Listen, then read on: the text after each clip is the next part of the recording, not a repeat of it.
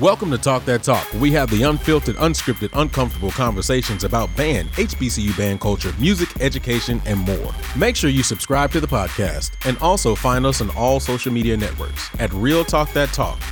And now, let's start the show. All right, so let's go ahead and get this thing started. First of all, we had one heck of a weekend.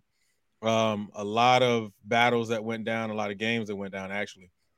And so, real quick, who played this weekend? I know Alabama State played this weekend. Southern played this weekend. I think Southern and Miles played this weekend, right? Yeah, and then Jackson and Tennessee State.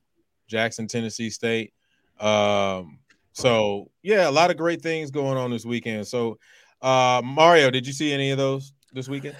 Man, I watched that Southern and Miles fifth quarter, bro. I didn't see the game, man, but Miles need to go back, figure it out, bro. They got to go back, figure it out. It was getting thrashed, bro. It wasn't good. It wasn't good at all. Miles has a lot of stuff to work on too, man. Just like, and it's not to shade their program or nothing like that, because I've heard them actually sound better than they sound this year. So I don't know. I don't know what's going on over there, man. But they didn't do their best against Southern. I tell you that. You know. Okay. So, but I saw that also Tennessee State. Tennessee State is like the band. If Southern is up there, Tennessee State's right there, bro. Like Tennessee State is having a great year. That Loki, man, that shit sounds great, dog. So I'm loving Tennessee State. Yeah, man. I think I will say, I think it's a beautiful thing that people are writing stuff out of the box now. Right. You know, I am a very, very big advocate on that. You know, ask Rick, I'm always writing something that's left field that somebody won't be thinking of. There's one song that I still want to make sure I get on somebody's stand. I know we ran through it in the band room, but I'm not gonna put it out there because I don't want anybody to get any ideas. But I'm definitely an advocate for writing stuff that's out of the box. So that's great. Rick, any thoughts? Were you able to watch any of the games from this past weekend? I was able to watch them all. Uh-oh. And you know I'm gonna keep it real. Yeah. The realest Jackson against Tennessee State. The realest post I saw was in the Uncut group. Somebody said, right now, Jackson 0-2. Yeah, I'm sorry. That shit had me laughing, but it's just the truth. I'm sorry, man. Tennessee State put about they went halfway up the leg foots in the ass on them this weekend. And then the worst part about it was they're going to play that last Rap Daddy. And it was nice. I ain't going to lie. That last chart that Jackson played they was bringing it. And then they're going to try to hit the Who Do I Turn To at the end like they smashed them the whole time. I'm sitting there like, dog, it's so disingenuous because y'all just got all types of foots put up in y'all. I don't know about the dancers. Maya, give us that. But the band wasn't even close. Tennessee State. I think the thing that people are starting to realize now about Tennessee State is how consistent they've been. Like Tennessee State is always good. I remember back in the day, Mario, you remember this, when we were in school, everybody thought, you heard Tennessee State was playing The Price is Right, and they used to rock that Price is Right. Do, do, do, do, do, do, do, do, do. Go look it up, y'all. Tennessee State Price is Right.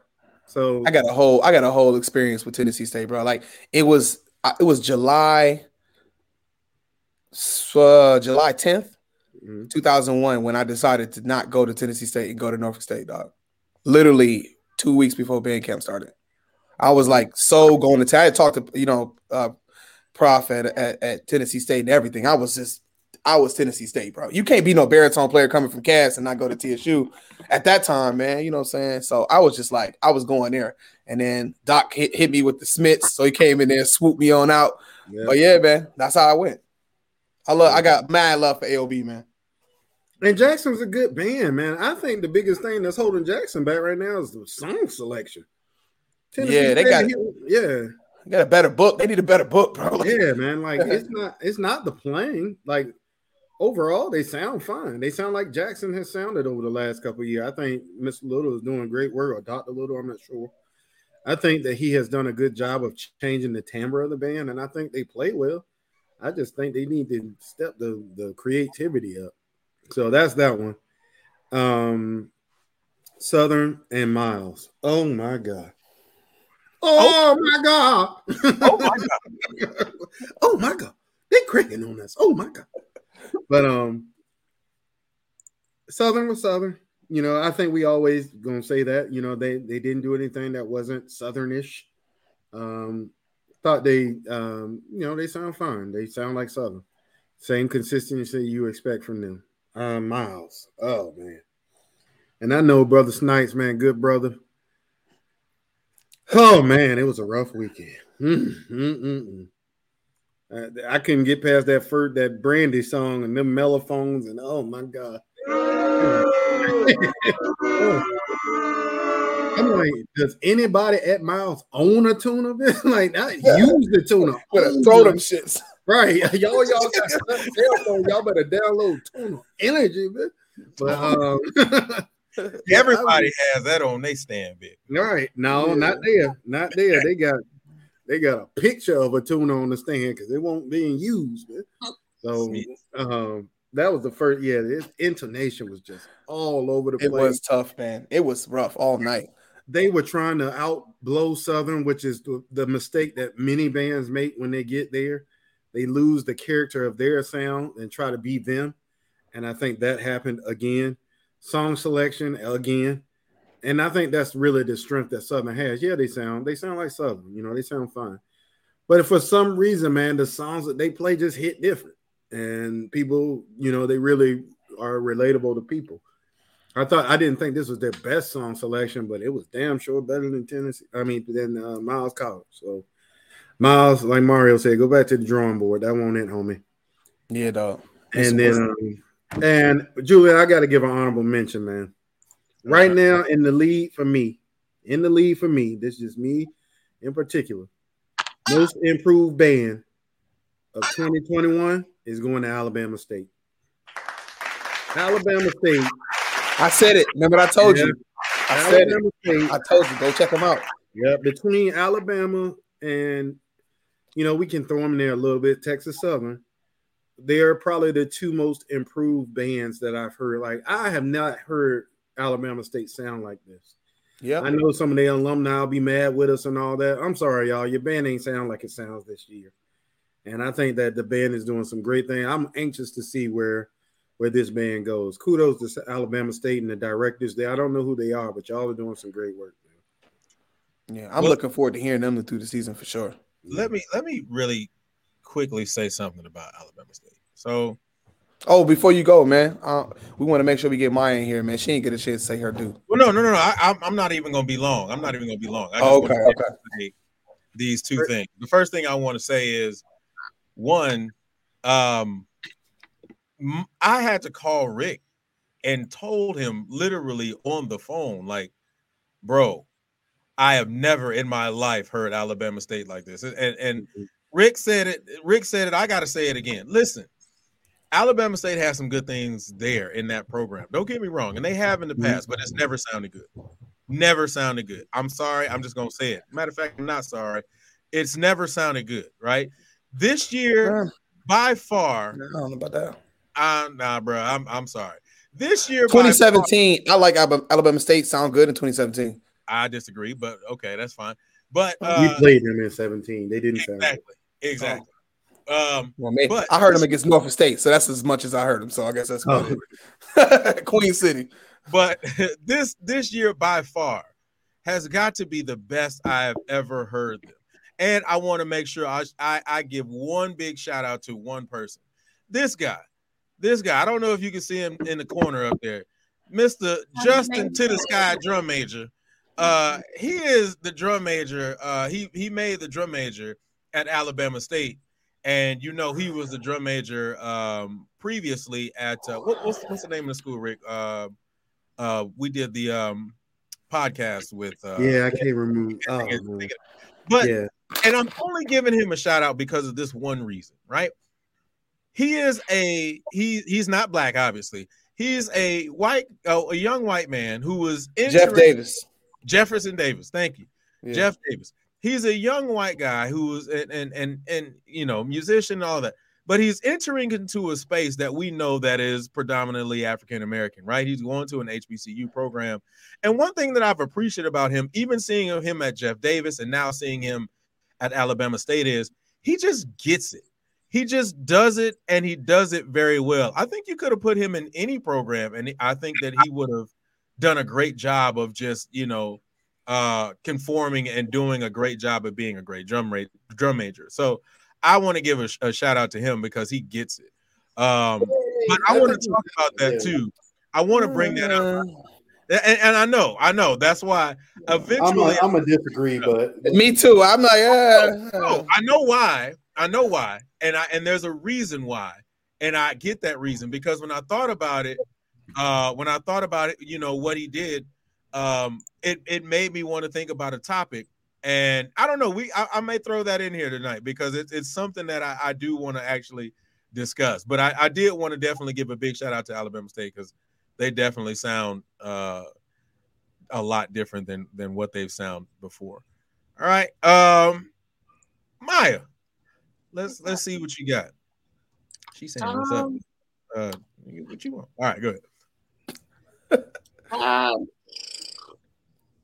Didn't Alcorn play this weekend? I think they did some type of performance this weekend. That I was looking at were from this past weekend, or if they were old. But all dancer wise, I think. Let's see. I mean, okay, so prior to past years, maybe what is this, 2021, maybe between 2018 and maybe 2016, 2017 up until now. Gigi is I don't know, I've been more and more impressed with them. Prior to that, I wasn't really feeling them, but I don't know, for whatever reason this year, they're definitely jamming. Let's see who else. The thing is, the whole situation of being at Auburn, they didn't have much room to do much of anything. So I guess that's just I don't know. Let's see who else. Miles, I didn't really take a good look at the Golden Stars this week. Honestly, I kind of forgot about them. In 2010, 2010, when I was making my decisions of where actually I was going to go, I was looking at them and I was feeling them, but I haven't kept up with them within the past 10 years. Who else? Jackson State. Okay, so just Jay says the videos that I saw. I don't know. I'm not opposed. I think that they're field routine. I think they're finally getting back to that traditional or closer to a newer version of the traditional Jay says style, which I think people have been waiting on, appreciating. So that's always good. Who else? Who am I missing? You already mentioned them. Yeah. You mentioned Southern already, didn't you? Tennessee State. No. Oh, Tennessee State. So Southern, I don't think I haven't talked about them this week. Improvement from last week, definitely. However, I don't know, it's still lackluster. I won't say lackluster. That's aggressive. It's just still not comparable to what we've seen in the past. On the field, they did. They brought out the partner, the drum major, and I think it was symbols or different guys from the band. They did up their partner dance this week. I think it's kind of earlier in the season that they did that, but I mean, it was cute. They did what they needed to do. Tennessee State, sophisticated lady, very, very, very, very, very impressed. I don't know what Miss Diana's doing. I don't know if maybe I don't know what I took over leadership, if she's just a part of the staff or whatever the case is, but you can definitely tell that whether it's the captain, whether it's the staff, or whether it's a comprehensive mixture of everything, what they're doing over there, they're definitely putting them on the map and giving them a shift and giving the girls a run for their money. So I'll be interested in doing for the rest of the season. Very quick capture of what. Julie, I think it would be beneficial, man. Every week we just put up our list of our top 5 bands, and Maya can do her top 5 dancers. Because if I had to do it right now, I'm going Tennessee State, I'm going Southern, I'm going Alabama State, I'm going, and this is just from this weekend. Obviously it'll change week to week. I'm going Jackson, and down at the bottom, I'm going Miles, just from the groups I've seen. Okay. So yeah, actually, same kind of list myself too. Okay. I think that's fair. Well, since we're in the mood of that, Maya, what about yourself? What do you think? Unmute. My top. My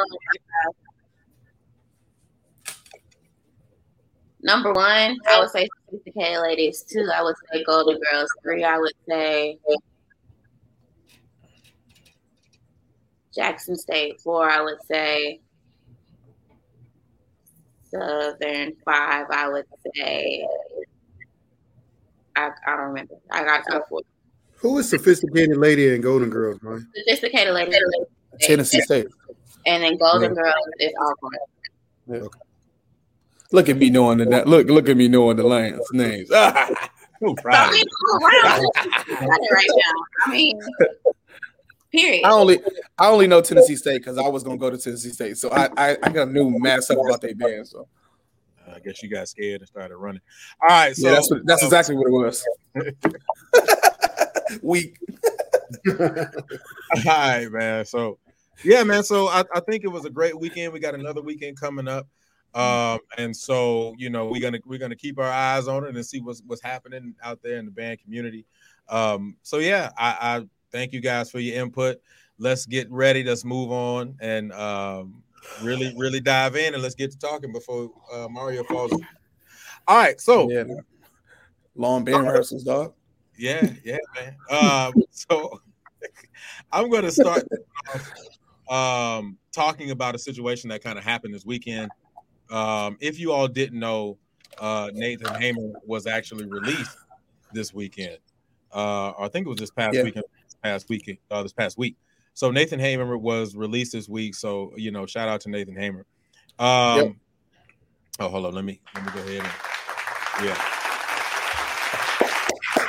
I want to do it right, man. But you know, when I looked at the fact that he was released, and then I really started looking at, you know, Southern show and really quick, just to kind of go back to the shows, I do want to show a lot of love and respect to Southern, man, because I think they've done 3 different drills already. I don't think they've repeated the same drill. So I do want to give a shout out to Southern. I want to give out a shout out to Texas Southern as well, for their tribute to everybody. A lot of the people did tributes to 9/11, of course. And so I do want to shout out to everybody who's done those tributes to 9/11 and things like that. But I was really just kind of impressed with the fact that I think Southern has changed up their show, and they have not been doing the same show. And I thought that was very interesting. But outside of that, though, one of the things that I started listening to was the arrangements. And as it relates to arrangements, you know, I'm starting to feel like a lot of them are very, very similar in nature. And it kind of goes back to something that we kind of talked about before, but I think at this point, it's starting to run rampant, more or less because I thought about a conversation that we had, even just with Maya. And so my question is, and if I need to, you know, rephrase it, don't worry, I will. But my question is, are we in search of Southern? Are we in search of Southern? Meaning, are we trying to get or trying to be what Southern is, in some type of way? Are we trying to be what Southern is? So are we in search of Southern? Mario. Yeah, I think that format so like to my understanding, let me say this first. I wasn't preface this part. I didn't get a chance to research this, but to my understanding, and anybody in the comments or who's listening can fact check me on this one because I don't know for sure. But to my understanding, that structure, that marching band structure, the way we do like rap tunes, like the drum break, either Jackson or Southern, from my knowledge, the schools to kind of like establish that. And I feel like that's been this standard format for most of the songs for so long. And now that people aren't playing they're playing all these trap music and all the stuff that already is in the same keys. A lot of these songs are in the same keys. They are written in similar formats. It's like it does sound familiar. And one of the things that shout out to Norfolk State, because one of the things I do love about Norfolk State is clarity. And shout out to Alabama State and Tennessee State for clarity. I feel like you can hear parts and things that like moving things that are happening in the song. With Southern, they're loud, they're clear-ish sometimes. I just feel like sometimes it just sounds so loud and it's just like full. So it's just like, oh, that's cool, it's good. But sometimes these songs, I don't even know what these songs are. And maybe that's like me being an old man too. I don't know. Sometimes I feel like I'm disconnected from some of that music. So when it comes to these arrangements, it does feel like you're listening to the same thing from bands over and over and over. Fifth quarters feel like kind of like fifth quarters used to be like, oh, we won't whip out this song nobody can return, like non-returnables. Like that's what I thought a fifth quarter was supposed to be about. Like, but I feel like everybody's doing rap songs in the fifth when I thought rap songs were supposed to be for the game because they could be stopped at any point where you can go to a drum break and then bring it back around. But people doing the rap songs in the fifth quarter, and I'm like, that's kind of lame to me. So drum breaks for a song in the fifth quarter that's not an actual drum feature to me seems kind of mundane. It's like pointless. So Southern has been doing that for a long time, and a lot of people are all adding to that and just doing that same thing. Now, like I said, man, fact check me if I'm wrong, but I thought it seemed like from my understanding, they kind of started that. If it wasn't them, it was probably Jackson, but one of the two kind of started that kind of style of playing, like crank up, go to the drum break, tuba drum break, come back in, like it's just like, I don't know. So yes, the answer is yes. I do feel like people are in search of that sound. Like Miles, you talking about Miles earlier, and I'll make this quick. Miles is the type of band to me. You were talking about like Miles' sound. What is Miles' sound? Like, I don't know. There's no Miles sound to me. Miles is like Southern in Alabama. Like that's like, it's just like sounding the same approach. There's no contours. There's no moving lines. There's no focus on we're not focused on any music aspects that are really going to stick out as different in any of those bands or any of those things. That's why Alabama State is right? Alabama State is sticking out right now. You hungry? I don't know what you. Yeah, a little bit. Alabama State is sticking out right now a little bit to me, and Tennessee State is too, because that sound, the sound is there. People know good sound. That's why Norfolk did well at the battle. They may not have been the most entertaining band, but you can't deny the way they sound. Bottom line. All right. Rick, are we in search of Southern? So to answer your question, in my opinion, the answer is yes and no. I want to start where Mario ended. Yes, I've got to hit my Maya tonight, Only thing I need is that little swoop daddy. I'm about to say you got to get the hair swoop daddy. I get that swoop daddy. Right. But I got to hit the Maya tonight because the answer, in my opinion, is yes and no. I think to start where Mario ended, Norfolk, like you said, they may not have been the best band there, but as far as entertainment, but it was no denying they were the best sounding band in attendance. The problem is, and the reason why I say yes is because now that Norfolk has done that, you're not going to see them on the main stage again. And I think where people are chasing Southern is the notoriety that Southern gets and the past that Southern gets when they're not that great Southern that everybody expects to see. There are many videos online where Southern was great. One that comes to mind is that battle where everybody was using that one trumpet player that like it was like in that meme that it was going around. Them Jackson, was a whole bunch of bands in there. There are always, examples, but they get a pass that no other band gets. And I think that other bands want that same luxury to not have to be perfect all the time. And I think that in the nature of our business, they get, Julian and I, he's heard this a million times. I call Southern the Blue Devils of HBCU bands. You know, That makes sense. Like super consistent, always considered in the top, top 3 bands, always good talent at the university. Like, I mean, it's just true. You don't have to like Southern to understand that you aren't going to out Southern. So from that standpoint, yes. Also from the standpoint of now that HBCU band has become identified with who plays the loudest, as Mario was saying, yes, they're searching Southern. I remember being in school before I even knew who Southern was. I had heard people talking about them like, man, they just play super loud. They don't play with no musicality. Because when I went to Norfolk, that's what was important. Being able to add nuance to music, being able to do a big crescendo like the one we did in Half Crazy in 02. Right. You go watch that video. To me, that's the highlight of the show, that and the technicality of Hot in Here. Right. I was about to say that. Yeah. Being able to play with articulation. Everybody in the horn line double tongue.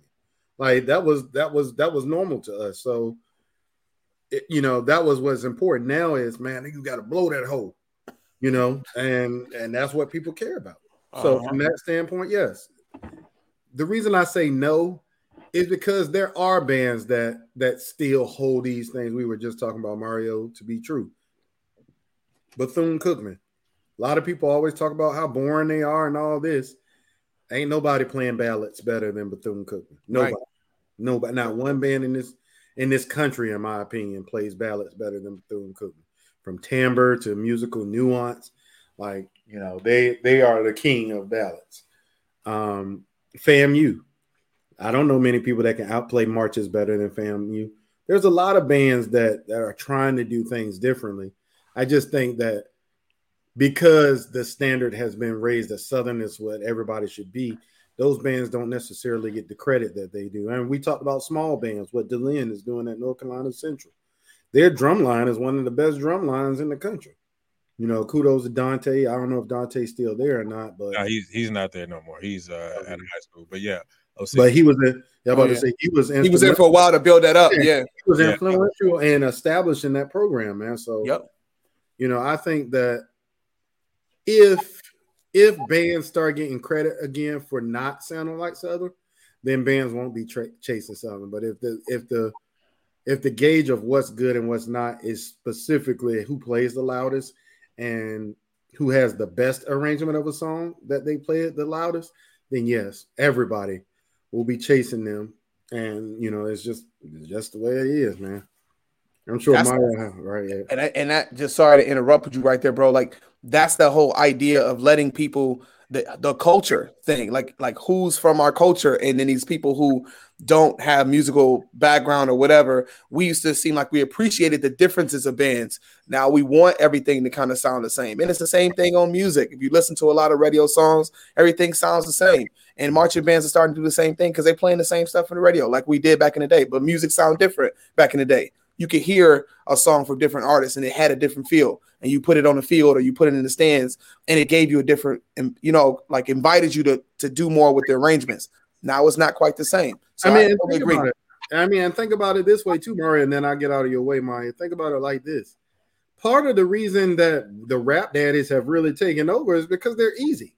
It's easy to play a minor chord as loud as you can. Right. As you get that third in the right place, you can play in tune or up in the right place on the minor key, but down in the major key, man, you can play that as loud as you want, and it's very little effort there. And then B, I remember when we were in band, like you said, Mario, man, y'all remember when A&T played that Slim Cutter Calhoun, and we were all like, man, that shit is rocking. And boom, boom, boom. Boom, boom, yeah. I remember how all of us was like, man, that joint got rock. We can't even middle finger you. Yep. Yeah. And then It's Okay. We played that one in Norfolk, and our arrangement wasn't great. But like that to me, that's when them rap daddies really started taking off. Because back then we were playing Sweet Love. We were playing Sweet Love every fifth quarter and Can't Hide Love. Like, boy, we'll love you to death back in the day, boy. We love you till we can't love you no more. We give you a kiss. We were the Earth, Wind, and Fire Kings. Hey, bro. Yeah. And then we hit that shaft, and that was the talk of the town for a while. 01 Mario, when we hit that Contagious. Oh yeah, that was crazy. Like all the stuff they got credit back in the day was love songs, man. Who could sound the best? Now is, girl, I hate you. I hate you so much, and I'm gonna steal your girl, Mr. Steal Your Girl. That's all people want to hear. So. You sound like an old ass man, bro. I do, bro. Hey, that's true. Girl, right? So, oh, that's man. Maybe it's different with the dancers because over here with Maya. Yeah, tell us what you think, Maya. Yeah, Maya. So, Maya, are we in search of Southern? I mean, yeah, the band as a whole. I think, especially with Black people, we like clout. We like to be gaudy. We like to be flashy. And we like to be loud. And I think that those are all things, as respectfully as possible, I think that those are all things that Southern has been known for and what they portray. And that's what I think about when I think of large fan base, the whole camaraderie of it all. Solely in the context of the movie, Southern is the Morris Brown of Drumline, right? From the band director all the way down, right? Like, we should be playing that. And then everybody else is hit them with a little Flight of the Bumblebee. You know what I'm saying? So we got that baton and shit. And so I think that Southern gives, or has been known to give, year over year over year. I mean, they already have the clap, they already have the foundation, and people just want to be a part. At the end of the day, the Blacks just want to be a part. They want to be able to be the Blacks. Black people. They want to perform. Like, we like to stumble. We like to just do shit, and that's what stuff does. So, absolutely. And until there is no until, there is something about that entertainment factor, that showboating factor that they have, and they do very, very well. There's no, just like Brownie, you were saying earlier, like when people when people go to Mumford or whenever they see Southern, it's like, okay, well, shit, let me play as loud as I possibly can, or let me outperform or whatever, because at this point, it's just like a level that you're trying to reach. Now, is it the level? Is it the prominent level? Is it the correct level? That's a different type of conversation. But in terms of just the overall factors that we're talking about, yeah, people just want to be able to, I don't know, Southern exemplifies freedom in the context of band to me. So people want that. So absolutely. I love your answers. You always have like these very sophisticated, nuanced answers. Thank you. Well, let me ask you this, Maya. What about from the dancers' perspective? Because like Black Foxes was definitely not trying to chase no dancing dolls. So what about from that perspective? And before you answer that, I actually was going to ask the same question, but I was going to say something else. Mm-hmm. I remember when Southern played A&T. And I remember Golden Delight prior to Southern playing A&T. Mm-hmm. I remember Golden Delight after Southern playing A&T. And that's when Golden Delight started hitting them glove daddies and all that kind of stuff. I remember that very vividly. So, definitely. What are your thoughts on that and the dancer's perspective? So that's a hard one because there are some things. So we're talking about the gloves themselves. If we're talking about the overall look of it, the Dancing Dolls have been known and have done the white gloves forever and ever and for the longest time. Even when Miss Shawn was dancing, they were longer back then, but still the whole aesthetic of the white glove. Now, if we're talking on a dance basis, if we're talking about structure, white gloves are utilized to be able to bring, just like spats and gloves in the band, they're used to bring a look and to bring attention to the arm, or attention to what you're doing, to the hand rather. And so, I don't know. But yes, I think that even across this is hard. Even across different dance lines, there is still that thought of wanting to be prominent. When you think about conversations of dancers, especially when we're talking about HBCUs, and even more so when we're talking about the SWAC, the Dancing Dolls are always number one or number two. That's just off top. And I think that it comes in essence, they have always had a larger foundation. They've always had a larger platform. And when you think about Louisiana in itself and everything that comes to that, the whole state is based off of or is attributed to or funnels up to the thought of Southern. There's not many other states where you have pretty much just one university or one school that everybody is homegrown on. And so I think that has a lot to do with it too. And then when you think about I don't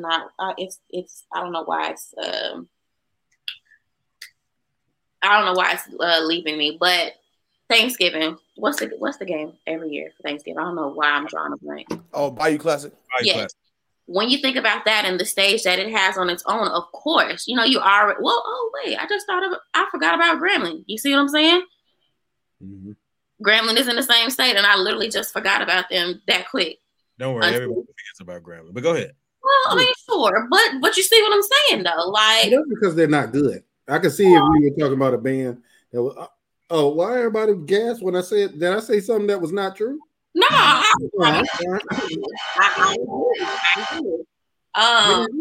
They're not good. I think in terms of dance perspective, I think that there are things that people do draw or hit on. I think that if we're being honest, the Dogs have been doing technique for a long time now. It's gotten gradually more prominent, but they've always done technique, and a lot of girls weren't doing that. So I think that's something that they've drawn or we've drawn from. But yeah, overall, I think that it starts with the platform itself and being able to be highlighted. They've done parades, they've done this, they've done that. So they've already had that the platform for people to see them. And then if you add the entertainment factor and everything else that we've already talked about on top of it, what we're talking about, dancers or the band itself, it's the same thing. Okay. Having this conversation and hearing some of you guys, as a matter of fact, man, if you're in here right now, go ahead and smash that like button. Just go ahead and do that. It doesn't take long. Just hit the button. All right. But while we're talking about that, though, something just popped in my head while we were having this conversation. I think, Rick, you hit on it. And it's not enough young folks in here to be able to have this conversation, but I think that we can have this conversation amongst ourselves. Why is it that whenever we in that mindset of knowing that we're about to play Southern, we change who we are? Why is that? Why does that happen? Because man, when people play Southern, they know that there is a certain expectation in that battle. In order for somebody to be able to say to have other people say that they beat Southern, they have to be able to beat Southern at what Southern is great at. So, like, for instance, we taught at PV. PV's band got gradually better and better and better over the years that we were there, to the point that where they are now, where they have, almost a 400-piece band. Like, they're doing well. But nobody knew the traditions of PV. I didn't even know who PV was before I was interested in getting the job. I ain't gonna lie to you, Mike. Smitty. Right. It's just the truth. I didn't know what PV was. I had never heard PV band in my life. I know there was tradition there. I grew up in Houston, bro, and I can tell you right now, I had absolutely no interest in. I was gonna end up going to Texas Southern before I went to PV. So. Those are big words. I know. I mean, I don't mind being honest about it. PV, when I was at Willow Ridge, PV just didn't appeal to me. I'm sorry. So but it's the same thing with Norfolk, man. A lot of people had never even heard Norfolk before, better yet knew who they were. Yeah. And especially when I was in the band, my rookie year in Norfolk State's band was 2000. Norfolk State band didn't really start taking off to 99. I know some of the alumni are going to cuss me out at homecoming. Prior to 99, you had 88, which was awesome. 88 Norfolk State is awesome. The first year they did war. It's 1 year, like 94 and 95, Norfolk was decent. But 95, I'm sorry, y'all. Hampton ran home when it came to band. And so prior to 99, Norfolk had no national presence whatsoever. And then Dr. Sanford got there and we really took off. We played Texas Southern. We did. So I say all that to say, what is traditionally good at other schools is irrelevant when you play Southern. And I think that's the reason why they always are considered to be one of the best, is because in order to be considered great above them, you're going to have to beat them at what they're good at. And I don't know many people that can do that. That's why the boombox is so big, is because, in my opinion, those two bands are so similar to one another. They do a lot of things the exact same way. Obviously, the dancers dance a little differently.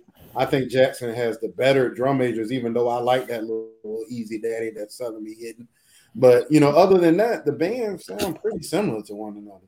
So go ahead, Mario. I got a little bit of a different take on it. I kind of think that you can beat Southern, and because I don't look at them. I mean, historically I think Fam is the shit. Like I think historically Fam is the shit, and everybody was chasing that.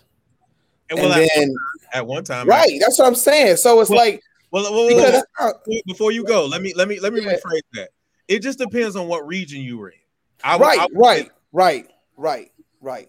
So like I didn't grow like when I was coming up, even at Cass, we was listening to Jackson, Tennessee State, and Fam. People was listening to Southern, but I wasn't really listening to Southern like that. I got to college, I knew about Southern, but I wasn't really checking for Southern that hard in high school. I was listening to Jackson a lot, and Fam, and Tennessee State, and those are the bands that I was really checking out more than anybody else. And I'll say this: Tennessee State has had some great matchups against Southern in the past. Just because they had a great book. I feel like that matchup that Southern had against BCU could have taken that because they sound superior, but their book is whack as hell. They don't play music that's getting anybody up. Their music it doesn't take you somewhere outside of the ballads. The rest of that music it's like, I don't know, man. It's like, JW Pepper, feature tunes that they pulled offline or something like. It just don't sound like something from a black college, in my personal opinion. So it didn't have any type of funk to it. Double deduction, right? So, and I'm saying like, you take like when Norfolk was sitting right next to Southern in the stands at the battle, Norfolk was still Norfolk though. They was still sounding like Norfolk to me. They didn't sound like they was trying to be Southern. They just sound like Norfolk. I'm saying that some bands, not every band is trying to do that, but I feel like in the SWAC, every band is trying to sound like Southern. That's what I feel like.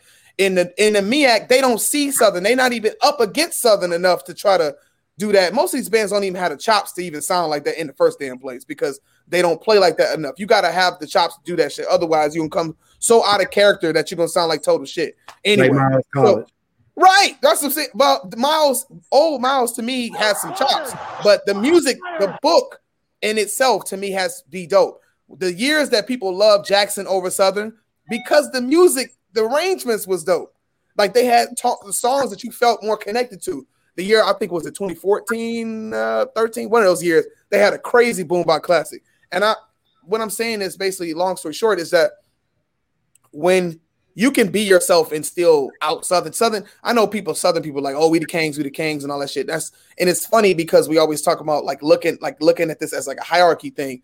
I think if we're trying to out Southern, yes, they're the kings of that. You can't out Southern, but if you do what you do well, hell yeah, you can be better than them. They're not like the greatest band of all time. That's bullshit. I don't agree with that because I'll take 98 Fam or 88 Fam over a lot of bands because I like the way they sound.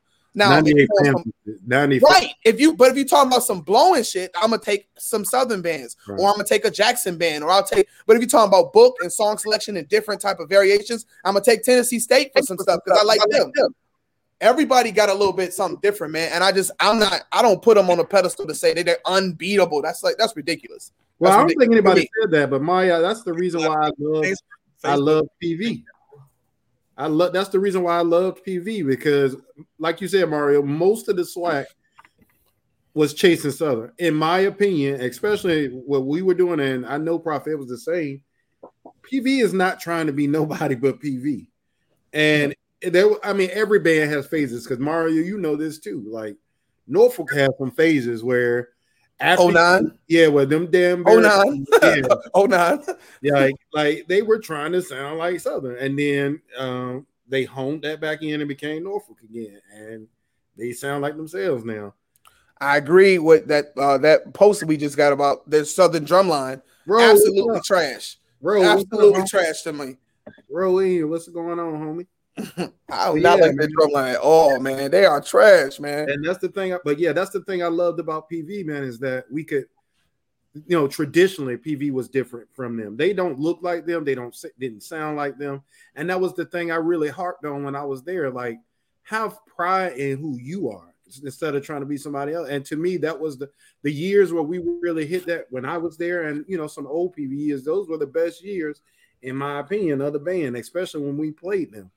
Like, you can say what you want. Even in that uncut group, somebody put in there, hey, with Southern, y'all ready to admit that in 2015, y'all caught that L from PV? Because they did. They ain't gonna never say it. They will never admit that. That will never be something that comes out of their mouth. They keep. I gotta go look at the clips. I don't even know. I gotta go check it out. Go check it out. And they're gonna use. Oh, it was homecoming, man. Whatever. Yeah, whatever. All right. So, if you're just tuning in, welcome everybody to Talk That Talk, where we have unscripted, unfiltered conversations about music education, band culture, HBCU band culture, and more. Please make sure that you subscribe to the channel. And also, please make sure that you hit that like button. Look, man, it ain't nothing but a like button. All you got to do is click it, and we good. That's all we got to do. It don't take that long to click the like button. All right? Can we change the picture for the show? Because it just got this on there. We can erase Ken and put Quan on there. Put Quan on there. Well, first of all, Ken's not even on the joint. The only one who is just us four. It's right. Me, you, Maya, Mario. So we right now we good. We gonna can we take Quan picture at the bottom and put a digital piece of tape and just put it at the bottom? masking tape. The Quan just like this. I knew he was gonna do that, bro. The Satchmo shits. There's a picture online, y'all, of me and Mario doing that at the consortium. Villanova. Right. That's how all Louis Armstrong's pictures was taken. What up, Quan? What up, Quan?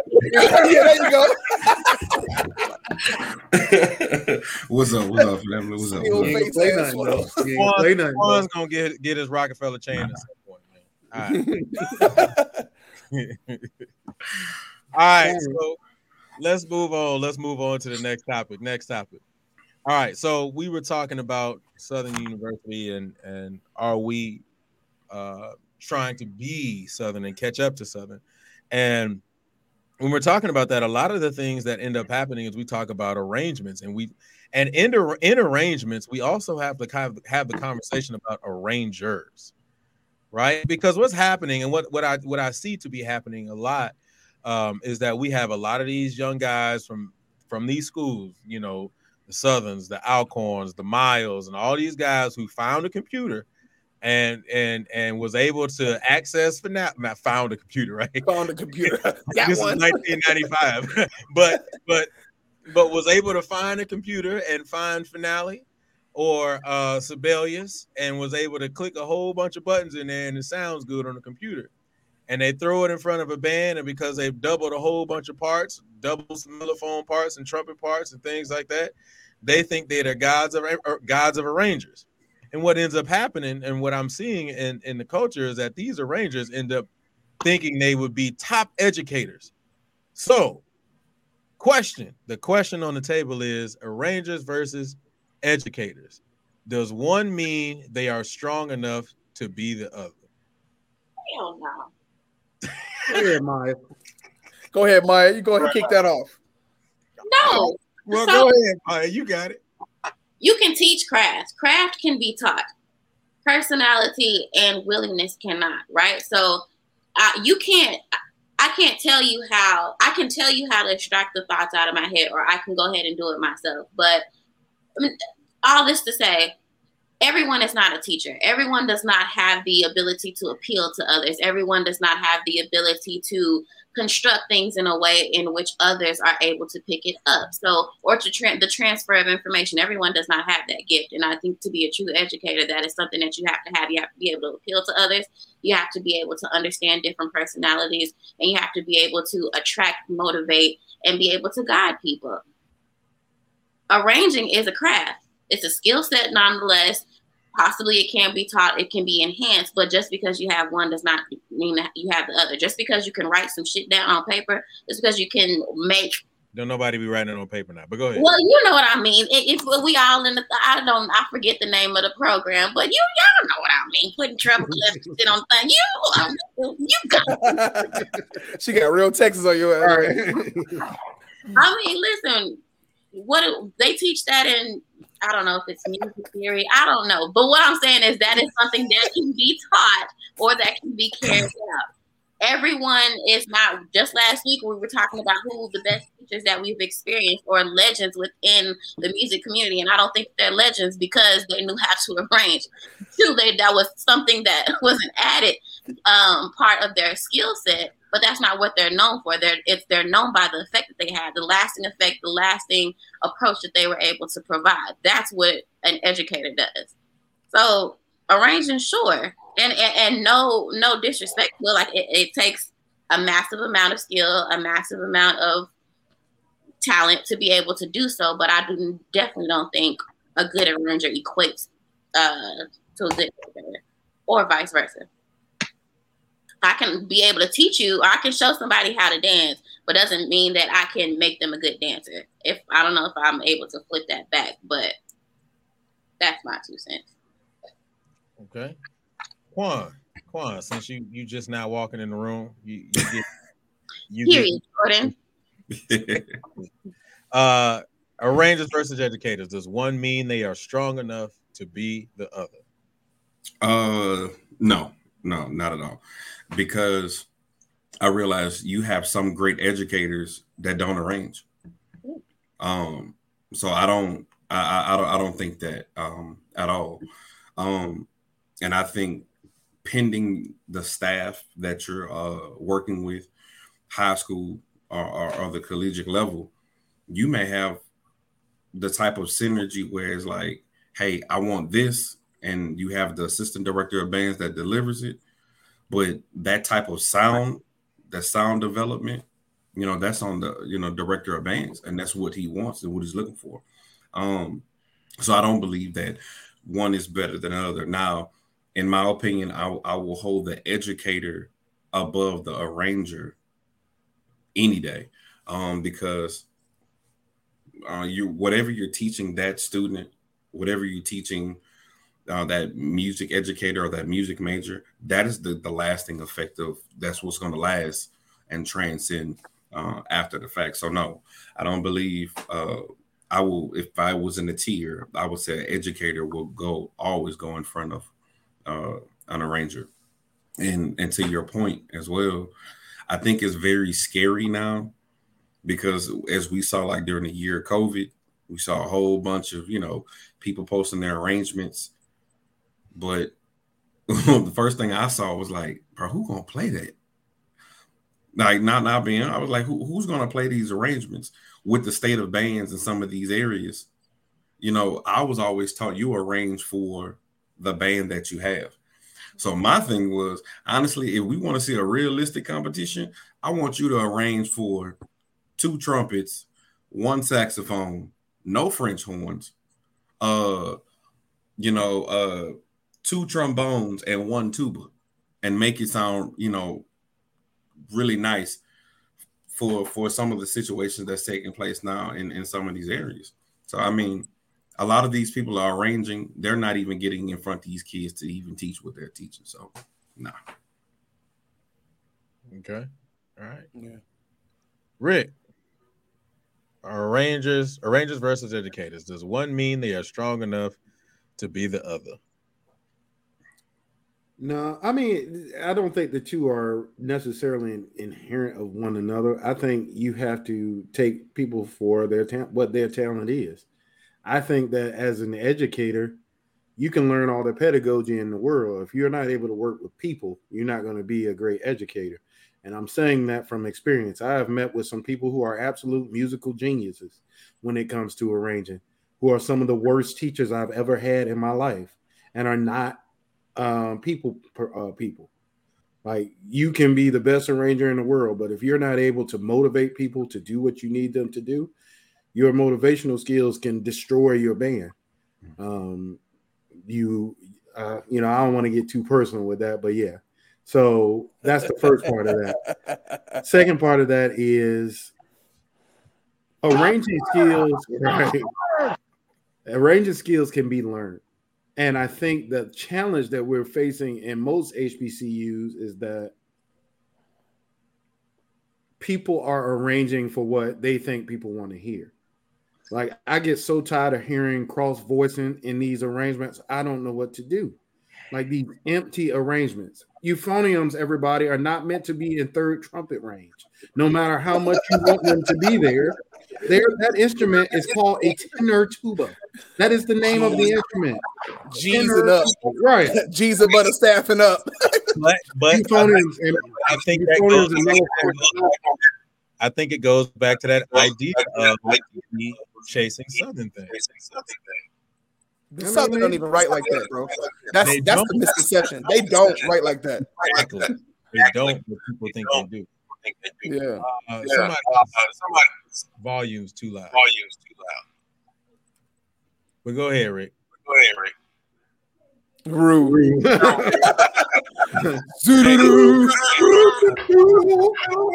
And look, then the person that typed that Jordan, I'm on your ass, Jordan. If the main person that's typing that was the main one, I'll be like, Jordan. That ain't it. And now he's a hell of a musician. That's my guy, man. I love Jordan. But yeah, man, I just like all this cross voicing and all that.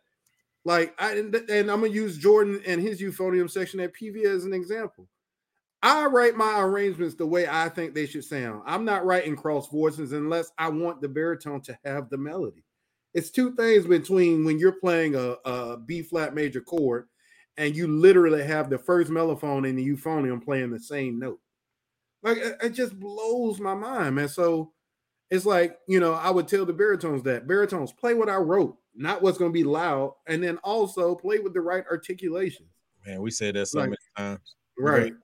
So, yeah, man, I think it's a two-part thing. I think that arrangers need to understand that there are musical concepts that they have to learn before they sit down behind a piano and say, I'm an arranger now, or behind a computer, like Julian was saying, and say, I'm an arranger now. I know a lot of people that still arrange from using the piano, and that's a great thing.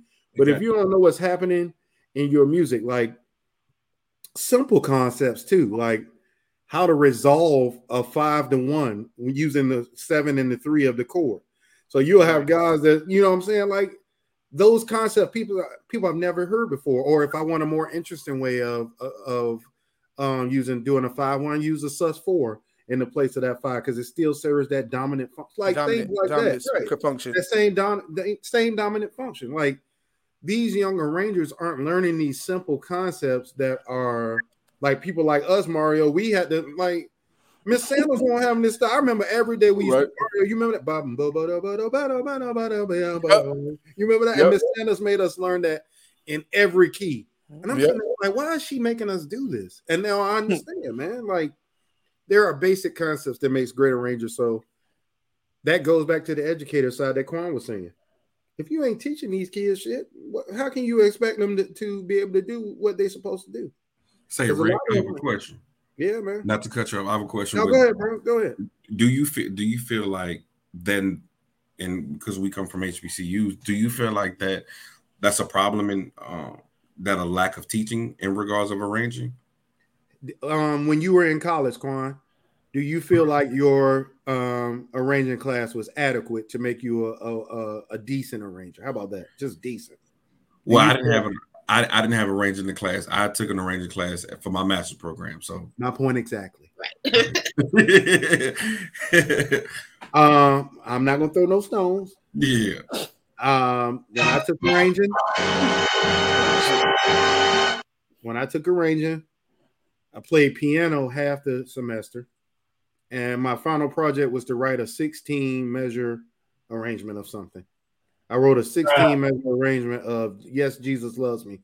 That was the extent of my course, and I put I put the chorus in there. No, it was sweet actually, but your chorus weren't sweet back then. But go ahead. They weren't. They were Smiths. Right. They weren't terrible. They weren't 5 sample shit. Not even root position ass chords. Yeah, they weren't terrible, but they surely weren't what they are now, bro. Right. So, right. I mean, but my vocabulary, everything in root position. Yeah, right. So I just say all that, Quan, to say no. The answer to your question is no. Majority of these HBCUs aren't teaching it, and this is another topic that I know gonna piss people off. Maybe we can talk about this another day, Julian. Me and Julian have had this conversation, Quan, and Mario. We've had this conversation so many times, Quan. When I graduated from Norfolk State, I love my university. I met my wife there. I pledged Omega there. I pledged Phi Mu Alpha there. I met some of my best friends in this life, Mario and Julian, and my best friend. All these people, all these great things happened at Norfolk State. When I left that great institution, I was not prepared to be a band director at a high level. Yep. And that's just facts. The reason why I was successful was because the same thing Mario did, same thing Julian did. We gigged all over the place. I marched drum and bugle corps for 5 years, so I was around people doing it at the highest level. I was involved in things that helped me gain that other piece that I was missing at Norfolk State. Because at Norfolk State, our scholarships were based on marching band. So I don't want to get into that, but yeah. Quan, to answer your question, no, I don't feel like I was adequately prepared. Okay, well, let me ask this. So let's say we have, typically what we do 4 years in college, allegedly, supposedly 4 to 5 years. Let's say you have top tier teachers, educators. You are put in all the right classes. Do you think that 4 to 5 year range is enough to actually prepare you? Or do you think that I'm sure that life's experiences is going to help, but do you think that it is possible to be adequately prepared or very much prepared within that 4 year time frame? Or do you think that simply isn't enough in general? Can I answer your question? Go ahead, Mario, because you haven't talked. Go ahead, bro. No, I was just going to say it's just some fluff in people's programs, meaning that sometimes there's classes that you're supposed to take that you don't take, that they allow you not to. If you do this, then you do this. It's too much of a good old boy type of vibe sometimes in some of these programs in schools where the curriculum that's set up can work, but if you take the class, the professor's got to be there. Sure. If you take the class, people have to do their jobs, and the kids have to do their jobs to learn, and the professors have to do their jobs to teach. And just to respond to that, but then just to roll back to what we were talking about, man, I'll tell you, when I left Norfolk State, that was probably the thing I did the absolute worst. It's probably still the thing I do the absolute worst. I'm not an arranger. I've never will claim to be. And I felt it was an insecurity. Like as a musician, it almost makes you feel like damn, like I got to do this. And it starts to be something you roll in your brain. Whereas other people may be like percussionists that don't play woodwinds. I can play drums, brass, woodwind. I can do all that shit is comfortable for me, but the arranging was not. And so it's like you get, and then it's another part about it, and not to dive into this, that's the same goes for orchestra. Some of these directors get out, they have no idea how to run an orchestra or no parts of any of that, but you're getting music education degree. You don't know how to deal with an orchestra at all, and it's totally different. So that's a whole nother conversation. But do I think that obviously these are totally different things? I could be an amazing arranger, and I know exactly what Rick was talking about, but I ain't going to dive into that because I'm going to just leave that alone because we know exactly what we're talking about, but I'm going to leave that alone. But you deal with a situation where somebody knows they have a great arrangement. They come in front of the band, but they don't know pacing and momentum. Yeah. They don't know differentiated instruction. Yeah. They don't know how to deal with special needs. They don't know anything about education and the real things you deal with.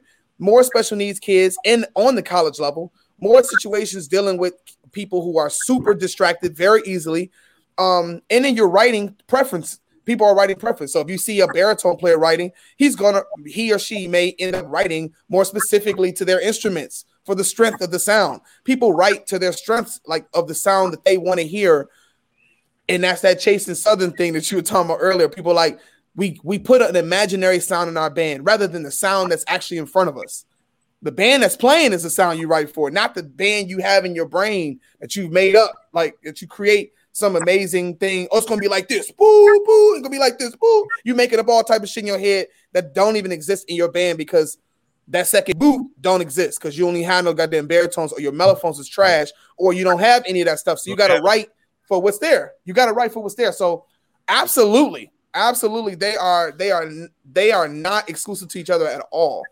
I can get in front of a band and do my thing. I may not be writing it, but I know how to identify those chords. I know how to put that shit together. I know how to do everything else that comes with that. And I'm still working to become better at that. But that was never my strength. in a lot of universities, from a lot of people I know, the skills that they have writing were not because they were doing it in their arranging classes. It was because they just was doing it on the side, and it just kind of got better over time, or it didn't. Well, and the second part of that, yeah, right, straight up trial and error. I was just gonna say trial and error, and studying and picking different ideas from certain people. I mean, that's kind of how I really got it. Just trial and error, and studying, and yeah. Well, here's the thing, Maya, and I really want to answer your question if y'all will allow me. This is a really specific, but it's really specific question, y'all. A really specific answer. To answer your question, Maya, the answer is no for me, because the education that we got in college, in particular as music majors at HBCU, is still based on a Western music canon. When we get in school, the first thing they're teaching us is the fundamentals of theory, which is consistent across all music. Those things are great. But then you show up to your lesson. Majority of the people that's graduating from these HBCUs are not going to be playing in the New York Philharmonic. They're going to be doing what Mario does, a freelance musician in New York. They're going to be playing at churches. They're going to play in R&B bands and stuff like that. Very, very few musicians that come from HBCUs even want to be classical players. Better yet, will get to the level where they can be. So that's number one. But yet, when you get to these schools, they're shoving all these things down your throat that they say you have to know. And that's why it's a great video, y'all, on YouTube by Adam Neely that talks about music theory being racist and stuff like that. Oh, yeah, I love Adam Neely. He's great. Right. If I'm going to school to be an engineer, while engineering history is important, I need to know how to do what's modern in today's engineering field. We don't get that as music majors. We get 4 years of music history where all we talk about is Beethoven. We don't talk about jazz. That man that just came on here, he is absolutely right. When you have to throw jazz, mariachi, all these other things in the mix, but all you talk about in music history is Beethoven and how great he was compared to all these other. You won't talk about Clara Schumann, who was a great composer at right, who got all her stuff stolen. Yep. You won't talk about her like so trash husband. Right. I say that, Maya, to say there that as HBCU students, and I didn't know this as a student, but I know it now. Have been a professor since 2012. We have to train our students, starting in high school, that you control your education. Mm-hmm. You pay your school, you keep the lights on in your school, and you are going there to receive an education that's going to make you successful, not something that I think you should know. At the university that I teach at, they even have programs, Maya, where people can build their own major. You want to do something that's specific. We don't have a music theory major for people that want to be therapists. But if that's what you want to do, you can build your own major. How many HBCUs you know doing that? You show up for a dance class, and then how you not know who Alvin Ailey or Baryshnikov is as a dancer? So that's the challenges that we face, Maya, as music education students, is that when we showed up to school, that was the first part, and then the last part, and I'm gonna shut up. And Julian, Quan, and Mario, I know y'all can attest to this. The last part of it, Maya, there's a lot of people in the classes with us that shouldn't be there. Right. HBCUs, we want to give everybody an opportunity to be in college. The fact of the matter is, everybody ain't meant to be in college. If you don't have the talent to be a music major, we need to be able to tell our people, unfortunately, this might not be the career for you. If you can't dance, you ain't gonna make the New York, the Met. You're just not, or the ballet company. Sorry, you're not gonna make that. But because we are compassionate and we want all our people to be successful, there's people. I tell this story all the time. Mario, Drew, you already know where I'm going. Mario, we sat in Wind Ensemble one time. All of us are sitting there. And there's a percussion student in the back that was playing timpani. Timpani is a tuned instrument. You actually have to play specific notes on that instrument. So we going along, and Mr. Adams is up there, and Mr. Adams stops the ensemble like, what the hell is that? And so he ran it again, and we all like, dang, that turned me out of tune like a mother. So Mr. Adams, he shuts the whole rehearsal down, and he's like, oh, excuse me, son, you have a B flat. sing a B flat because you playing the wrong note. And he was fine. Sing a B flat. This dude sung Z flat, A sharp minor, upside down, inside out, A, B, C, D, E. Ain't get close to that damn B flat. And Mr. Adams lost it. This same person has a master's degree in music. So that's the experience that, sometimes people aren't meant to, no matter how much they want it, sometimes you got to learn to say no. I mean, I feel you. Y'all want to know why I'm not a dance director, why I'm not a dance teacher, why I haven't started a studio, and none of that. I can't deal with non-talented people. I'm sorry. Yeah. I can't. I'm serious. Like, hell, even at PV, like some of the stuff that we had going on, I was not for it, but I couldn't make no changes. But you know what I'm saying? Like, I mean, I feel you. That's with everything. So every band in this country, every single band, I don't care how good they are, every single band has somebody out there that's holding the horn. Yeah. I was just going to mention this because Maya said this. When you asked the question, you said, is it enough time? I think it's enough time. I just think the curriculum is poorly suited. Yeah. So I think you could get it done if you didn't have the Eurocentric version of education that we're supposed to be forcing down each other's throats at HBCUs or anywhere for that matter. Like, I just think it's other things to study. If we are in a build it as you want, type of culture in America, education should become more of that. And HBCUs, being that they're smaller, could be a strong sample size of how to do that properly, how to cater your education to the kids' needs and to their lifestyle interests, rather than forcing them a bunch of prerequisites to then have them come out and do nothing with their degrees. So, I mean, and think about it like this, Mario. Right. Right. Culturally responsive. Mario, think about it like this. We were required, Mario, to take 4 semesters of music history. What's the matter with maybe taking 2 semesters to cover as much of that Western canon as you can? Because, I mean, let's think about it. We live in America. I am What you said? One of the comments say, "What's up, gentlemen?" And I said, "I am a lady." Oh, yeah. Right. Watch it. You better watch it. Right. Them curls is popping. You pop your way. But like American music, we are Americans. American music is more. Louis Armstrong created American singing. So why aren't we studying the harmonic language of Louis Armstrong in the sense of R&B, all these things? That is more directly tied to Louis Armstrong and Dizzy Gillespie to anything Bach wrote. Shoot, the music that Bach and those guys were playing, they were playing on instruments that didn't even have valves or keys. You know what I'm saying? So playing clavichords and shit. Right. So I think your question was awesome, but I think that the answer your question, I agree with Mario. I think there's enough time, but it just has to be smartly done. And we can't keep subscribing to the same ethos that was there just because it came before us. I did it, so you got to do it too. Right. Like, it's ridiculous. Sound like some pleasure. All right. But so I say, right. Yeah. All right. But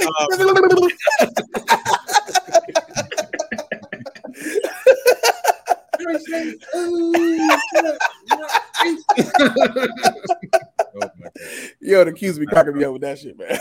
All right. So yeah, but it was a lot of great answers and great responses from that, man. We got to move on. So if you're just joining us right now, everybody, welcome to Talk That Talk, where we give unscripted, unfiltered conversations about music education, band culture, HBCU band culture, and more.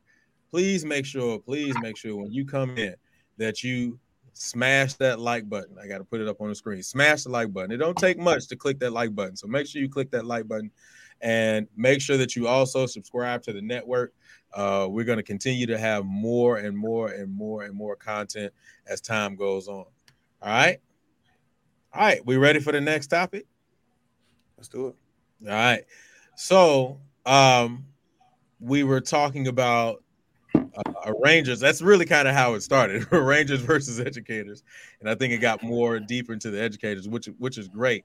And I kind of want to continue on this journey because one of the things that I'm seeing, or at least from my anecdotal experience, what I'm seeing is, especially in low socioeconomic communities is that there's a lot of focus, and I know Quan talks about this a lot. There's a lot of focus in most cases on the high school programs. But my question is, have we forgotten about the middle school programs? Have we forgotten about the middle school programs? And Quan, you seem like you're ready to go. So go ahead, fire off. Go ahead. Let's go, Quan. It's on you. So, absolutely, we have, and I've been a high school band director going on 3 years, but the fun, honestly, is really at the middle school level. When you're speaking about numbers, creativity, the freedom to just be creative with your teaching, because you got to remember, first of all, they're a sponge, and so they'll soak up whatever that you're teaching. First of all, so when it comes from a pedagogical aspect, maybe the method that you tried your first year may be completely different. You could revamp it your second year, and you can compare your results. But honestly, the drive that they have from what I've seen as middle school students is completely different when they hit the high school level. High school level, they kind of grown, like the old folks say, they be smelling themselves a little bit. It's kind of different. But that middle school level, when you put that trumpet or that instrument in that child's hand and you build their confidence with it, honestly, in my opinion, that sets the groundwork and plants the seeds for them to take that this talent that we call music to heights that's above and beyond. I think when you get to high school, the marching aspect is fun, but what I realize is most people shy away from middle school because they don't know how to teach. It's a completely different beast when you have to teach a kid, take this mouthpiece, put it on your lip. What method you going to use? You're going to do the flip up, whatever the case may be.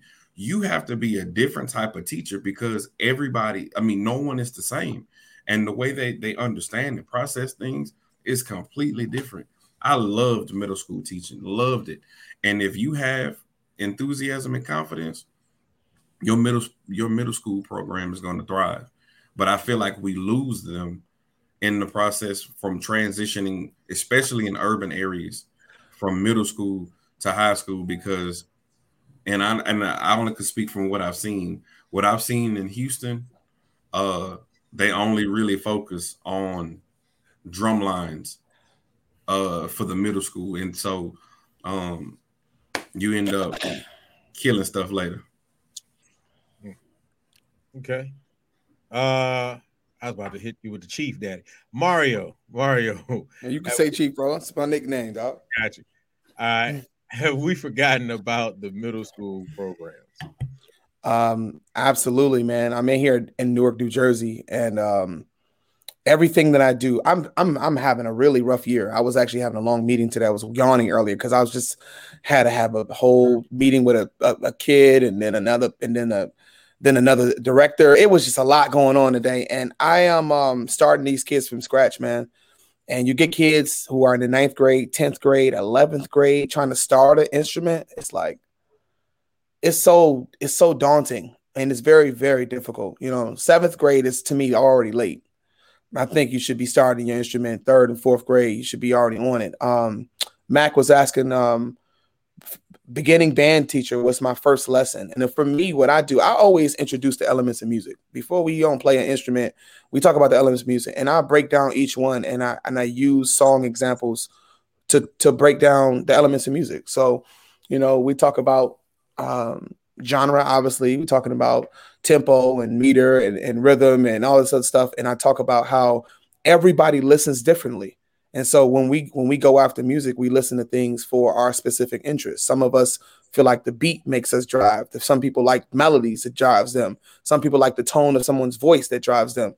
Whatever it is, and I'm trying to help them find their musical voice through the elements of music. So I think that young musicians, because I'm not training them necessarily, because in my school, I don't train kids necessarily to be musicians. I'm training them to be music listeners.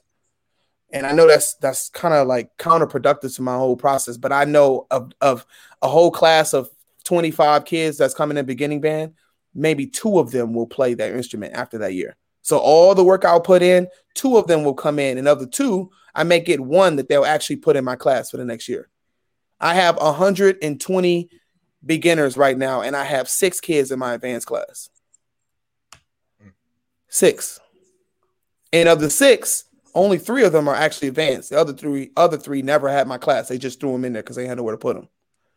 So imagine if all the kids that I had middle school band.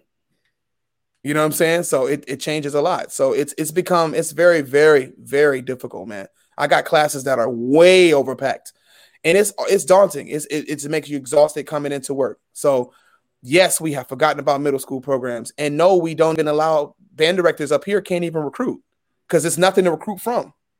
You got to build your own thing. You have to create your own farm system and hope it works. Wow, bro. Wow. Maya, let me ask you, well, let me state this. I've known, and I know that you have a bit of a music background as well. So I enjoy the fact that you're on the show because you can give a lot of different perspectives. You're from your musical side and your dance side. I know for a fact that I've worked in 2 areas that had middle school dance programs, but I don't see a lot of them in a lot of places. So when it even comes to this question on the musical side, but also on the dance side, have we forgotten about middle school programs?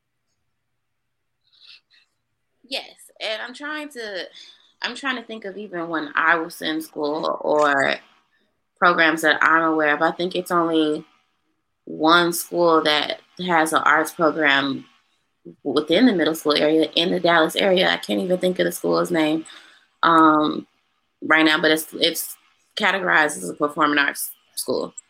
But no, absolutely. And I think that the reason why is investment or lack thereof. I believe that it's more so of, and Quan, you definitely hit on it. You were saying in terms of an education basis or a willingness. I think people are going into it or wanting perfection. You're expecting to have a competition or a field ready program, whether it's dance, whether it's music, or whatever the case may be, and no one is willing to actually putting in the work. And so I think that that's a large piece of it. No one that 7th, 8th grade time, like you said, it's very sponge-like. It's a very, very critical piece of the development of the child and where they're going to go. Either you're going to make them or you're going to break them at that point. And instead of instilling the motivation, instilling the confidence, instilling structure in that point in time, people are wanting to have high school, collegiate level programs, and it's just not feasible. So if you'd have nobody that is willing to invest or say like, hey, I will teach these programs, then those programs are not going to thrive. Nor, and even if there is a program, nor is it not only not going to thrive, but it may not be a program at all because you don't have anybody that has the willingness to say, hey, I will place myself in this environment to enhance whomever is willing to learn or whomever is willing to be a part. And so from there, it starts from the top. In this type of situation, if you have no one that is there that is ready to work and wanting to work and put in that investment, then yeah, so absolutely they've been forgotten about, and that starts the lineage of downhill battle. That's what makes y'all's job a little bit harder. That's what makes that high school level, because at that point they don't care. They've already missed the opportunity to say like, I feel passionate about this. I feel confident. I want to be able to enhance my skills or enhance the development or the coursework or whatever it is. And at which point, especially when them high school kids, they got attitudes anyways. They're dealing with so many other things or what have you. If they don't have anything that makes them want to be a part, you've already lost them. So now recruitment from the higher levels or recruitment for collegiate or recruitment for high schools, it's non-existent because exactly what you said, there's nothing to pull from. So yeah, they've absolutely been forgotten about, and it's tough because from that point it makes everything else 10 times harder. Yeah. Okay. All right, Rick, have we forgotten about the middle school program? No, we haven't forgot about middle school programs. We've forgotten about the position that middle schools programs hold in the succession of becoming a great musician. I want to start with all these middle school marching bands that I see. Where are those at? Oh, they are all over the place, man. Especially in New Orleans. Quan, I know you know what I'm talking about, man, down there. Like these middle school marching bands in particular. What's that one? Spain? I mean, ain't Spain one? Spain and Detroit. Yeah, but isn't that one that had a marching Yeah. I'm just talking about ain't nothing in New Jersey. Not one. Not one. So the purpose of middle school band, and I hope that brother Jesse that's on here, Jesse, or I hope the brother, but Jesse, I hope you are able to jump on, man, because you've had some really good insight tonight. But right, for sure. The purpose of middle school band is for armature and skill development. That's the purpose of middle school band. The issue we're dealing with right now, y'all, is we come from a different generation than the student that's in school right now. To us, most of us came from areas where there were very successful band programs. And as middle school kids, we knew we wanted to one day be in that band program. I'm from Portsmouth, Virginia. Everybody in Portsmouth that was African-American had either a family member, including their mother or father, that went to IC Norcom. So everybody at home wanted to go to IC Norcom in some way, shape, or form. I did not go to IC Norcom, even though my mom and dad went there for a little while. I went to Churchland High School, which was the core style band all the way on the other side of town. And I'm happy I did because that opened me up to a different side of band that I didn't know about. Like we used to joke on Churchland when I was younger. But I knew I wanted to one day be in Norcom's band. So when I joined the band, at Waters, which was the same school I taught at when I started teaching. I remember that. That was the goal. I wanted to be in IC Norcom's band. And then not only that, BB bought at the time. Matter of fact, no, I think, BB bought the band over to Waters to play for us. So not only did I know I wanted to be in Norcom's band just because knowing the other band, but then to have them actually come to us and play, I was like, man, that's the band I want to be in. So for me, I was like, okay, the only way I'm gonna be in Norcom band is if I learn how to play this trumpet. And I had that patience that a lot of this young generation doesn't have, because as I said in another broadcast, music is hard. It's hard to develop an embouchure. It takes years to develop an embouchure, not days, not months.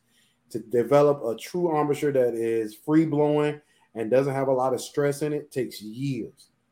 And a lot of these kids don't have that patience. So they'll be in your band class for a semester or a year, and they're like, man, I suck at this. This sucks. So I can at least go learn how to do a computer or football or whatever. I can be Barry Sanders. So I think we're dealing with a lot of kids who don't have the patience that we did. Some do, and there's a lot of great musicians out there. That's the first part. The second part is middle school bands. Band in general, y'all, is a lot different from when we started taking band. From the standpoint of, I remember having to take the same type of SOL testing and standardized testing that these kids take, but it wasn't something where they were going to pull me out of class unless I failed the test or kept failing them or something like that. Now they actually schedule classes around testing and stuff like that. So these kids don't see what we do now as a viable option to make money and have a career. They think that being a musician is being, the next hip hop star or Jay Setting. I think that's what this dancing thing is now, where all these got these little dance groups. Everybody's Jay Setting, or these are the things they see on TV, just like us. We saw Southern on TV. The Boombox Classic was huge on Thanksgiving. Like Maya said, Thanksgiving, because we all associated it with that. You don't see our style of band on TV no more. So I think there's a lot of different facets. I don't think people have forgotten about middle school bands. I think that middle school bands have forgotten what their purpose is. And then finally, I'll get out of the way by saying the job of a middle school band director is to make the high school band director better. If you don't have a great relationship with your high school band director as a middle school band director, you're not doing your job. You're just not. You're not good at your job, because ultimately, if you're not trying to put that love of music in these kids and actually preparing them to be in the high school, you're not doing your job. And I know some schools have better feeder programs than others, but if you have a feeder program, your job as a middle school director should be to try to make your high school better. And the only way that's going to happen if students are prepared when they go to high school. It's a shame that a kid leaves middle school and can't play the B flat, E flat, A flat, F, and C major scales. So like we said, there's no such thing as bad students. There's only bad band directors. So I do want to. I thought about this comment. When I realized pending that area of that middle school, I realized a lot of middle school administrators, they go the cheap route. And what I mean by that is they'll just have an after school drum line. And I've seen it. I was teaching at a particular middle school, and I walked in they say they wanted a band program. I walked in the band hall. I literally saw 2 sets of marching battery. I'm talking about 1 set of Yamaha drums and 1 set of Pearl.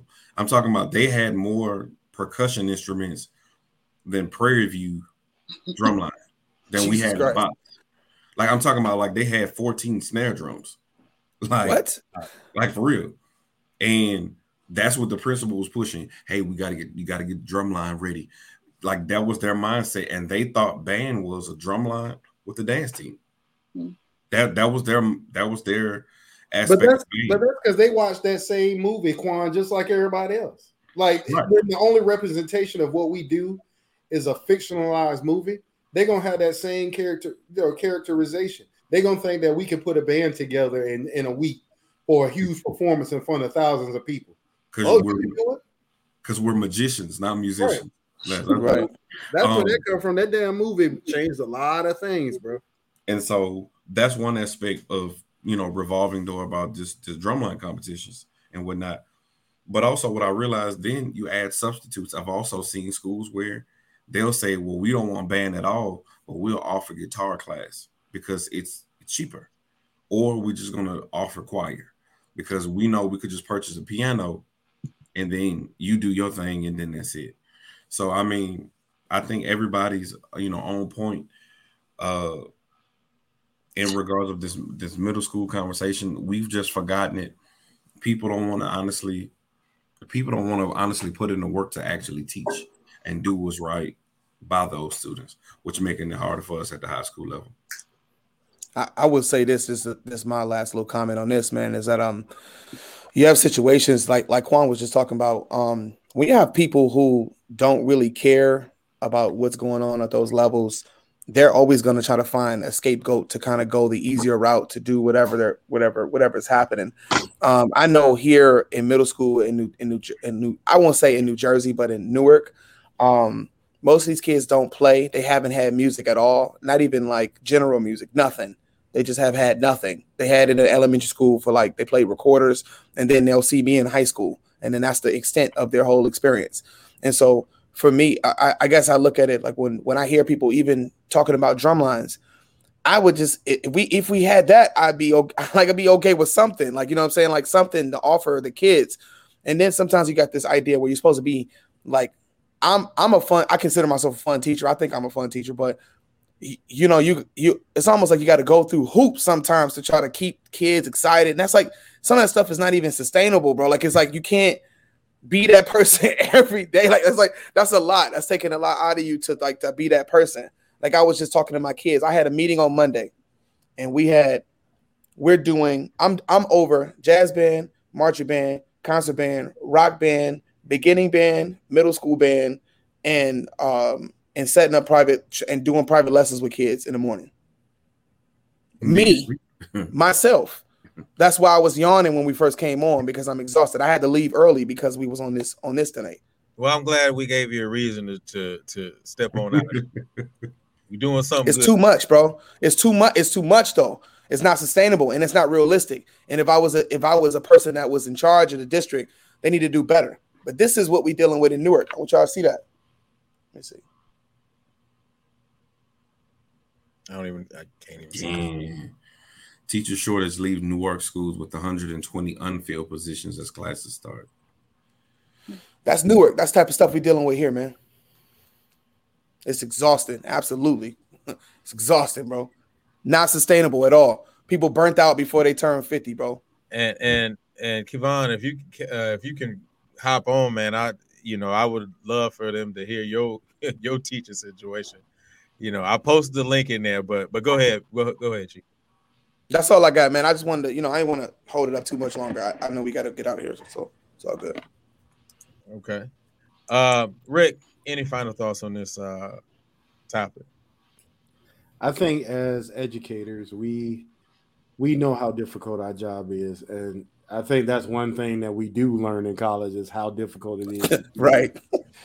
So I think that in general, we as people just need to do a better job of understanding, coming into this gig is not going to be easy. You're not going to make a lot of money doing it, but you have to have passion. This is the job that is specifically based on passion. So understand that, people, and understand what we do. So. All right. Yeah. All right, man. That definitely was a great discussion, man.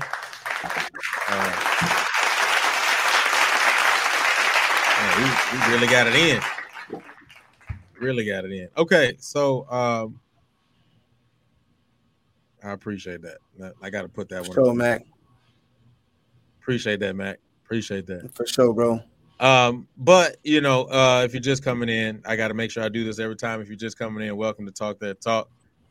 Oh, welcome to Talk That Talk. Hey, what's up, sis? Unscripted, unfiltered conversations about music education, band culture, HBCU band culture, and more. Please make sure, man, that you guys subscribe to the platform. I'm telling you, we're going to have a lot more things coming up. There's some things that I got on my brain right now that I'm trying to put into the works. There's some things that I've had a private discussion with a couple of these folks on the panel about that I'm trying to put into work as well. So, please subscribe to the network. Whenever you see us on, as soon as you come in, just automatically hit that like button. If you haven't hit the like button now, go ahead and hit it. We'll give you some time. But we are going to get on out of here. So let's do this like I always do it. Rick, any final thoughts? Anything you got for the culture? Yeah, man. I'm going to go a little personal tonight. Y'all already saw it probably on Facebook, but I want to say rest in peace to my cousin, Louis, who passed away today, man. Was one of the biggest mentors, both musically and just as a person in my developmental years.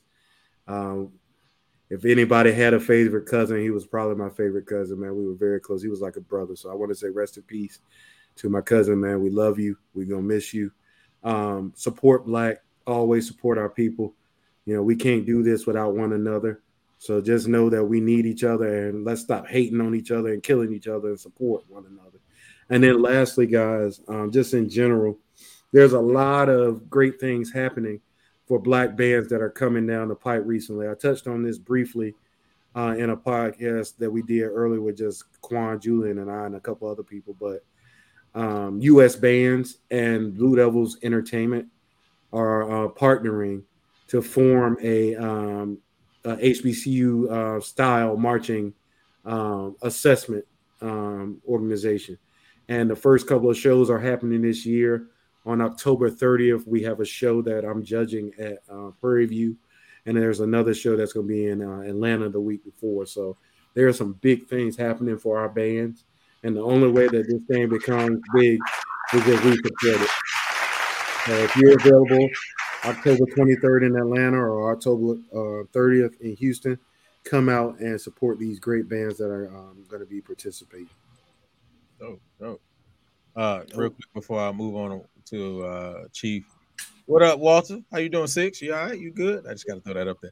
All right. Man, can you stop putting all that alpha mess on the show? Golly, man. You gotta know. You ain't gotta know. Right. We need more of this Q-doggery. You throwing up. We both Six in here. All right. We need more of this Q-doggery on the show. Oh, bark. We don't need that mess. All right. Hit him with the old schools, Brownie. Maya, it's a picture. When we were in college, everybody else throwing the hooks. I'm just standing in the front like this. You know, I know. No, it's true. It's true. He really did that. It's a true situation. I've seen pictures. I know. Listen, that's how. Yeah. Anyways. Chief, any final thoughts? Man, my final thoughts is to all the band directors, young and old, man, because sometimes the old band directors are getting forgotten too. You know, in public schools, they have been working so hard, they're burnt out.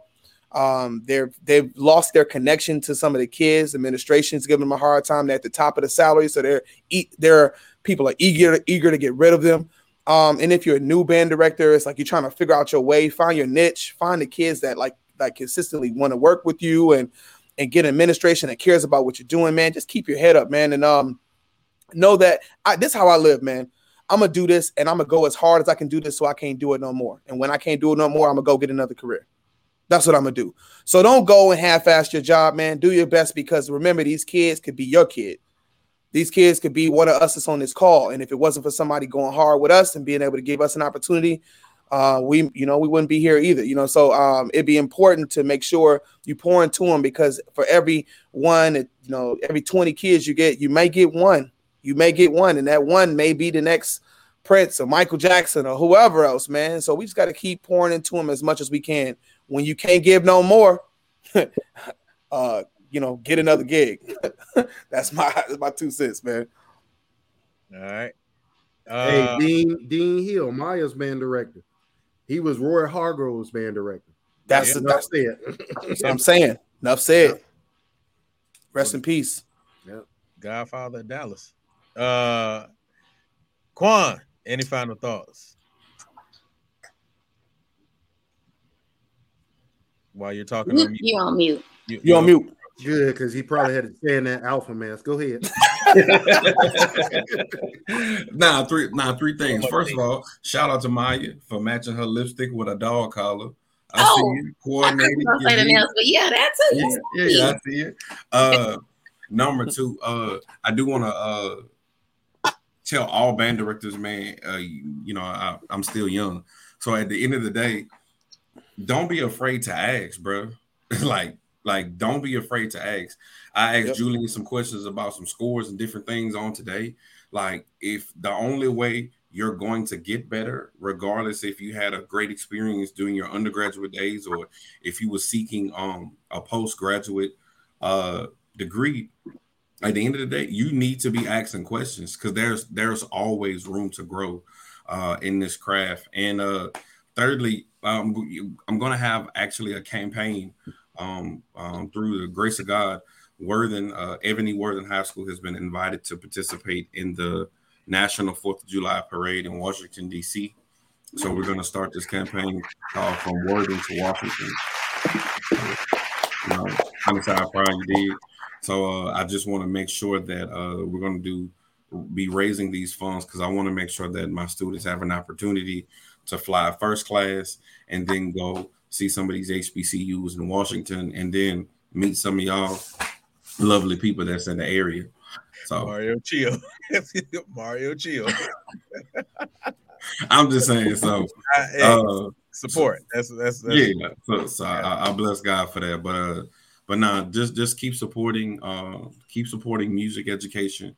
Keep supporting this podcast that's giving honestly a real aspect and a relevant point of view of music education and what we're dealing with on a daily basis. All right. And finally, what's good, Mom? Maya. And he's good, Mom. I agree with everything. Let's see. I mean, needless to say, this is doing exactly what it's supposed to do. I'm happy to see new faces in the comments.